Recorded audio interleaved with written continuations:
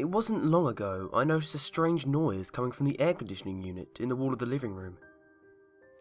At first it was almost imperceptible from the other noises such a device would typically make. It started out as a slight clanking sound, only when it was first turned on. I just accredited it to the age of the apartment and the appliances within. Realistically, they weren't all that old in the grand scheme of things, but without constant upkeep, things break down and fall apart relatively fast. Everything in the place had made at least some kind of noise. The washing machine shook, the dishwasher sounded like a jet taking off, and the fridge would kick on every few minutes and hum so loudly I'd have to turn the television up to hear anything over it. So you can see how it wasn't such a big deal for the air conditioner to rattle a little, so I put it to the back of my mind as just something that comes of age. That was until it started making it more and more often. I first noticed it when I turned it on, and the rattling didn't go away after a second or two. I'd better call the landlord so maintenance come fix this, I thought.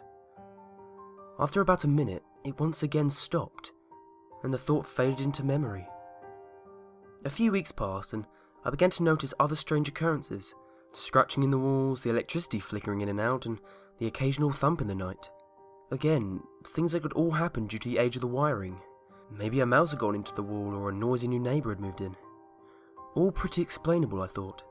Besides, I worked a lot and really didn't have a lot of free time to do much, so it didn't really bother me. But when things started to go missing in my tiny one-bedroom apartment, I started to worry. I hadn't been home in what felt like a couple of weeks, between work and friends. I was barely there at all besides to sleep and bathe. I figured I should do a thorough search of the place and see where my things could have gone. The TV remote, a calculator, several pairs of socks, and one shoe were apparently misplaced. So I went through room to room, which was really only 4 rooms, searched high and low to find my things, and as I did this, I noticed more and more small, ineffectual things were also missing. Strange, I thought. Where could these things have gone? I hit the power button on the TV and sat down in my once familiar armchair, now a stranger in my own forgotten home, and noticed something. The TV wasn't on. I flipped the light switch up and down, but nothing. Oh, for God's sake, this is getting a little ridiculous. I got up and twisted the knob on the stereo. Nothing. I went around and tested all the appliances to see if they were all still functioning. To no avail, as not a thing in the place was still functioning. Except, strangely enough, the increasingly loud air conditioner. It came on with a loud rattle and ran that way for several minutes until it sparked. I heard a loud pop, and then it too died. Maybe the power's out and it'll be fine in the morning, I thought half-heartedly. I had a hard time sleeping that night. The neighbours were especially loud, and being without the power made me nervous. I woke up the next morning to find the power was still out. I knocked loudly several times, but no answer.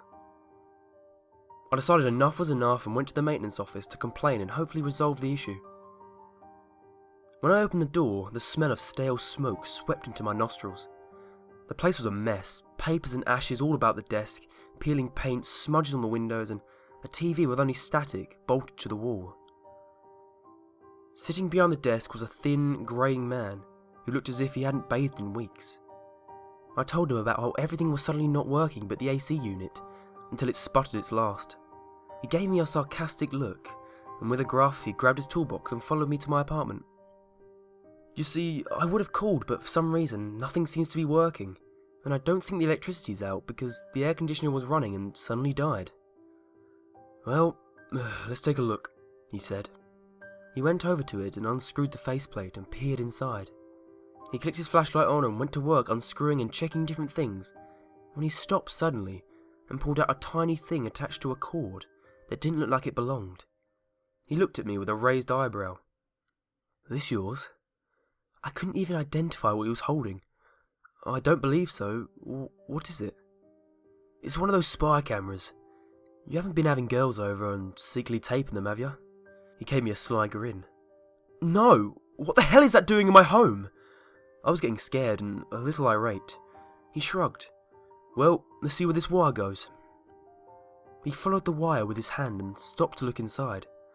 There's a little hole here. It goes into the wall. He pulled out his hammer and got to work taking chunks out of the drywall and following the cord. I was freaking out. Who put that there?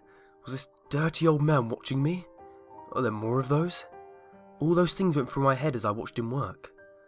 Well, this explains a lot, he said under his breath. What? What is it? I exclaimed. Looks like someone rewired your outlets over here.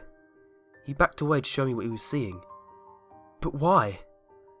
My guess? Stealing your power. You sure you didn't notice anything? His calmness put me on edge. I thought back to the odd noises in my walls, the thumping, the flickering lights. What had once seemed such a normal thing had my heart racing. I noticed a few things here and there, but I haven't been here a lot lately. I thought it was just an old place. He gave me a skeptical look and continued following the ever-expanding bunch of wires and cables throughout the place. Some wires would branch off to more tiny cameras, hidden in vents and just in the shadows, one even wired into the eye of one of my pictures. How have I not noticed these? My heart started beating faster and faster as he discovered more. He kept going and one by one found all my electric had been rewired into one central bunch that led to the bedroom. My heart stopped. How long had these been here? Not long, I'd say. We check all the appliances and outlets before we rent the place out. Well, where does it all lead? He kept knocking holes with his hammer and following the dreaded cables, until finally he stopped and looked into the most recent hole he made with a flashlight. The space between the wall gets a lot bigger here. I think I could fit in here. I see something glowing just round the corner. He smashed a hole big enough for him to squeeze through and disappeared into my bedroom wall. He appeared a few seconds later with a grim look on his face, and his skin had gone pale. He was no longer the calm, apparently fearless man he was before. You aren't going to want to hear this. There's a little room back there. Bunch of monitors set up all over and all sorts of crap scattered around. Looks like someone was living in here, but no sign of them now. He swallowed hard. This place is starting to freak me the hell out. If I were you, I'd move. I packed my things and left for my mum's that day, not wanting to spend another second in that place. Over the next few days, the police came and investigated the whole scene. They found 20 different monitors, all linked up to VHS players in that little room in the walls. Surprisingly though, no tapes were ever found, and neither was the thing that had been watching me all those nights. A few weeks had passed, and a box arrived on my mother's doorstep. It was unlabelled, but inside was all the little things that had gone missing in my apartment. I also found a dirty, ripped piece of paper with a barely legible message scrawled on it. I like your new place much better.